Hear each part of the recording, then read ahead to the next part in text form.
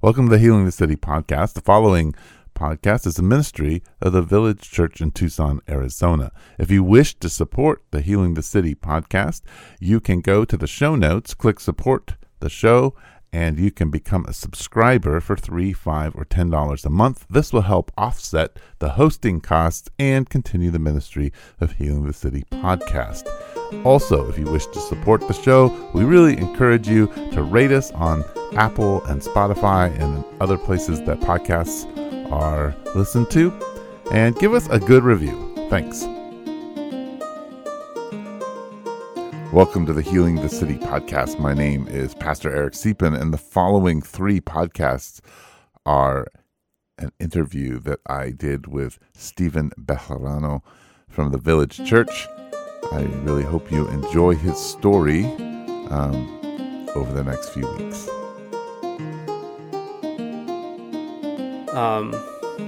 So you're like 18 now, and when did you meet Michelle? Had that? Yeah, so I met Michelle probably about 8 years later. Okay, so wow, so there's still these 8 years. There's a big gap. What happened those 8 years before you met Michelle? What were you doing? What did life look like? Yeah, life was weird for a while. So I was still kind of around Scottsdale area. When I had moved out, it was like right around turning 17. And so I moved in with my best friend for a while, but he was still at his parents' house. So I was living with him. And then I had a girlfriend that lived right across the street from him. So I would stay there quite a while too. And after I graduated, I mainly stayed with her. Then I got to a point where I'm like, the relationship wasn't working out. It wasn't making sense. Like, we were still good friends, but I also felt like I was just staying in that relationship because her house was my home, and that's not a healthy reason to just stay with somebody, right? And I was mature enough at 18 to realize that, and then also pushed me out to go get my own apartment. We ended up breaking up, and then I had to work to sustain all of these bills while also still trying to be a kid, have fun, but figure out my life. And so I worked at Subway for a while there until maybe I was like 18 and a half, 19, realized like, hey, you're not going to make a living, making sub sandwiches. So what are you going to do? Ended up getting a job at a place called Lamps Plus, which was like a, furnishing company. They do like light fixtures and things like that. And I was just a stock boy. I would, go get deliveries and drop off chairs or light fixtures, chandeliers to people's houses, or pull down boxes of fans for the sales ladies.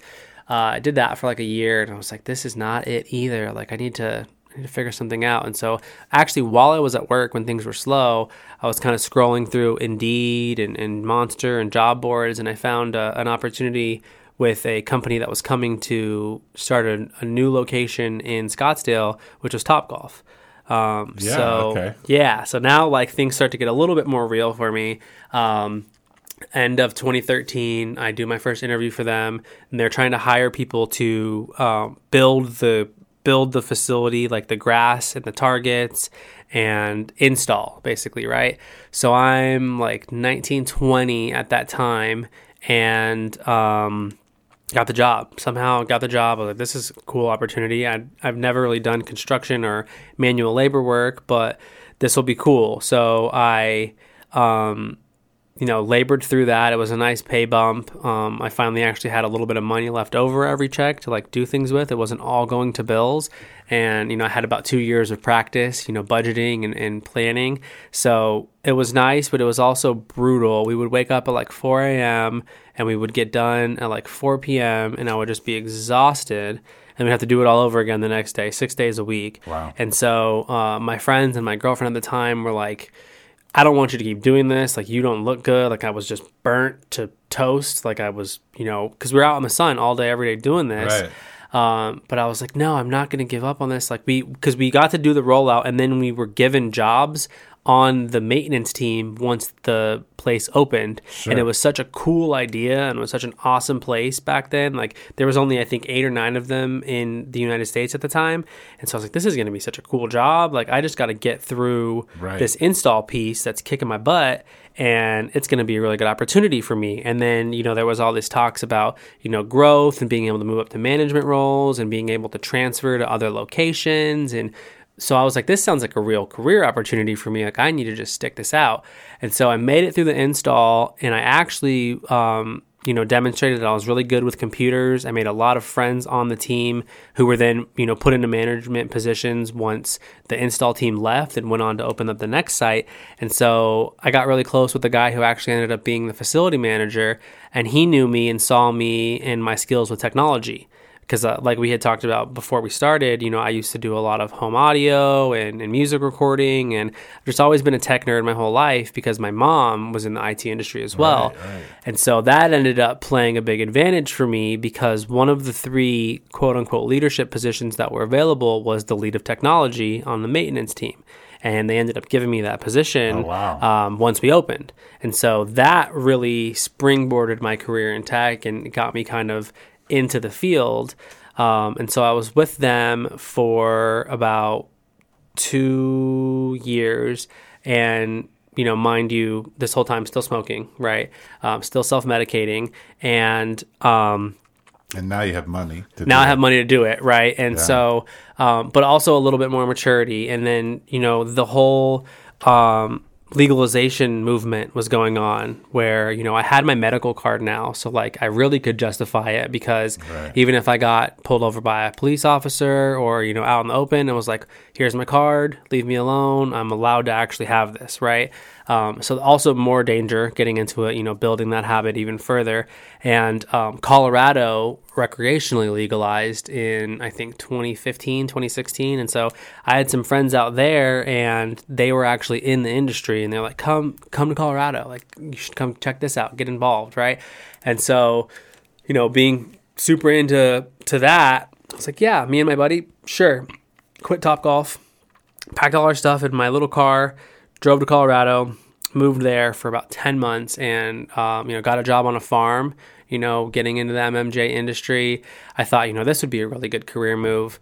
Wrong decision there for multiple reasons. But was out there for about a year, just missed all my friends, missed my family, did not do well in a Colorado winter, being, an Arizona born and bred boy. Shoveling ice and snow off the driveway just to get to work in the morning was not something that I'll ever want to do again. And so I kind of hit this fork in the road and was like, well, dang, I really had a good thing going with Topgolf and like building my career. And I just kind of dropped it to come out here. Now I want to go home. What am I going to do? And I got to the point eventually where I was just telling my mom, like, I want to come home. I don't know what to do. And she's like, just come home. You'll figure it out. Come back to Arizona, just get another job, and you'll figure it out. And so I ended up finally just coming home after about a year, stayed on a buddy's couch for 2 months, got a job serving, and ended up moving into like a server manager supervisor role at Roadhouse Cinemas for maybe a year, a little bit more than a year. Made some really good friends, brought some of my high school friends in to do some work for me on the team. So I felt like I was doing some good, helping people get jobs and things like that. But I also looked around at some of the people that were around me, and I was like, I don't want to be 40, 50 years old waiting tables. I want to get back to trying to build a career for myself. I think IT is the way to do that. And so that same buddy that gave me the lead of technology job at Topgolf actually reached out to me, and he was like, hey, I'm actually traveling with Topgolf now. I'm building a bunch of different sites. We're coming to Tucson. Would you be interested? And I was like, this is it. Like, this is my opportunity to get back, and I'm not going to mess it up this time, right? Like, I'm going to actually do it. So again, packed all my stuff, left all my friends, came down here to Tucson in 2017, 2018, whenever this one opened up on Ina Road up here. And I did the same thing all over again. So you had to do burn. Did it all again, man. It's just a cyclical. Oh man. So did that for, the 2.5, 3 months that go into it. And I was literally just gunning for that technology role again. Like I figured that's what I was going to do. But because I had done it before and I had actually done it in Colorado on a travel trip with them, before, I kind of knew all the ropes and I knew way more about it than anybody other than the two bosses that were leading the rollout. Some of the guys on the team, liked me again, extroverted, talk all the time, would kind of keep spirits up out there.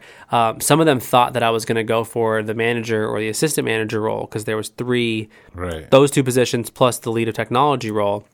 And I ended up thinking about it and I was like, well, why not shoot for the stars? Why not, try to go above and beyond? But I've never been a super handy guy, right? Like I'm really good with the keyboard. If you give me a drill and a hammer, like things get a little bit off kilter. A little dicey. Yeah, a little risky there. And so I ended up, interviewing for that, but not getting it and still getting the technology role. And so I did that for another 1.5, 2 years and ended up getting a call from a company. Actually, I think I was putting applications out just to see what was out there, wanting to make more money. And I got a job with a company called Mural Consulting, which is where I ended up meeting Michelle at a little bit later down the line. But I came into this job and didn't know a lot about it, was super intimidated by it, but ended up going through training and being okay. Getting onto phones and actually doing like phone IT support for Microsoft 365 products like Word, Excel, PowerPoint, things like that. And again, I think the constant theme and like the constant saving grace for me has always been my personality, my ability to talk, my charisma. And so I kind of rose to the top of the ranks of the people that were on the phones because I was getting good ratings, I was getting good results, and I wasn't afraid to just take more calls and talk to more people. And so an opportunity came maybe 1.5 years into that job for me to interview for a training manager position. And I was like, hey, I love attention. I love being in the spotlight. I know this job well enough now. Sure, I'll interview for it. Had a really rough interview because I'd never done training before. I spoke really, really fast and like went through my whole PowerPoint slide super quick and not very accurately just because I was nervous and I was in a room of, C-level executives that were testing to see if they wanted to give me the job. Ended up getting it somehow and did my first 3 or 4 training classes. And the 5th training class that I had and the first one that I was leading all by myself, Michelle was in that class. Okay. And interestingly enough, her story was kind of similar. She was driving up to Tucson from Rio Rico because she had decided to go to school for her Bachelor's of Science in IT, so her BSIT, and this was the best opportunity or best job that aligned with what she was studying to kind of get her foot in the door for tech. And we kind of just had an immediate connection. And when she tells the story too, she tells it very similar to the way that I tell it, is that we kind of, I don't want to say love at first sight, but it was very, like there was just an immediate connection there, right? And so that company had a rule where like the only internal company dating that was off limits was if someone directly reported to you. And so our training classes were for 4 weeks long. So for 4 weeks, she technically reported to me, and we ended up hanging out for the first time about 1.5 weeks into training. And so like I was already breaking the rules. I was super scared for my job, so I was overly paranoid, but we just connected. And it ended up, I think even before training ended, I had told her, I was like, why don't you just stay with me? Like you're driving how many miles every day back and forth to get to this job? You should just stay with me. And, you can go down on the weekends or every other night or whatever, but like, let me help you so that you can keep this job and make it sustainable. And so she did. I think we moved in together like a couple months or a couple weeks into meeting each other. And then after we realized, okay, this is getting kind of serious, my lease was coming up at that apartment where I had also had, one of my buddies as my roommate. It was gross. Like, Michelle, if you're listening to this, thank you so much for dealing with us. That place was a pigsty. It was gross, and she put up with our shenanigans, and we decided, hey, let's get a place together. Like you and I, let's go shop, let's go find a spot, and a spot that would be, hygiene friendly for Daniela to live in with us, and for everything to make sense. And so, beginning of 2020, we did that and got a little 2-bedroom, 1-bathroom condo together. Daniela moved in with us, and then boom, the pandemic hit. And so it was almost like a big string of time that was meshed together, because we were together every day, by choice. And then we moved in together.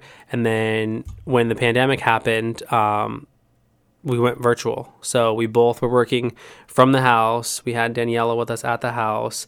And it was a big change. But that's kind of, I realized I went on a long tangent there. No. That's kind of the gap between, 18, where I was working, what I was doing with my time, and how I got to the point of meeting Michelle. And so it moved fast. yeah, it was a lot, and it happened very quickly. All the while, again, still, medical marijuana was a big part of my life for all of that time. And then during the Topgolf years, I had some pretty severe anxiety where I just kind of came out of nowhere. I would have panic attacks, anxiety attacks, to the point where, I think it was maybe a year before I met Michelle, my mom and my stepdad drove down from Tucson to take me to the hospital because I thought I was dying. I was like, this is so bad, right? And then when I met Michelle, it went away. It all just went away, like almost instantaneously, right? And I forgot about it. Like I forgot that it had even been a part of my life or a problem. So that was another key sign to me that I was like, okay, this is the right person. You've been listening to the Healing the City podcast and part 2 of Stephen's story. Stay tuned next week for part 3.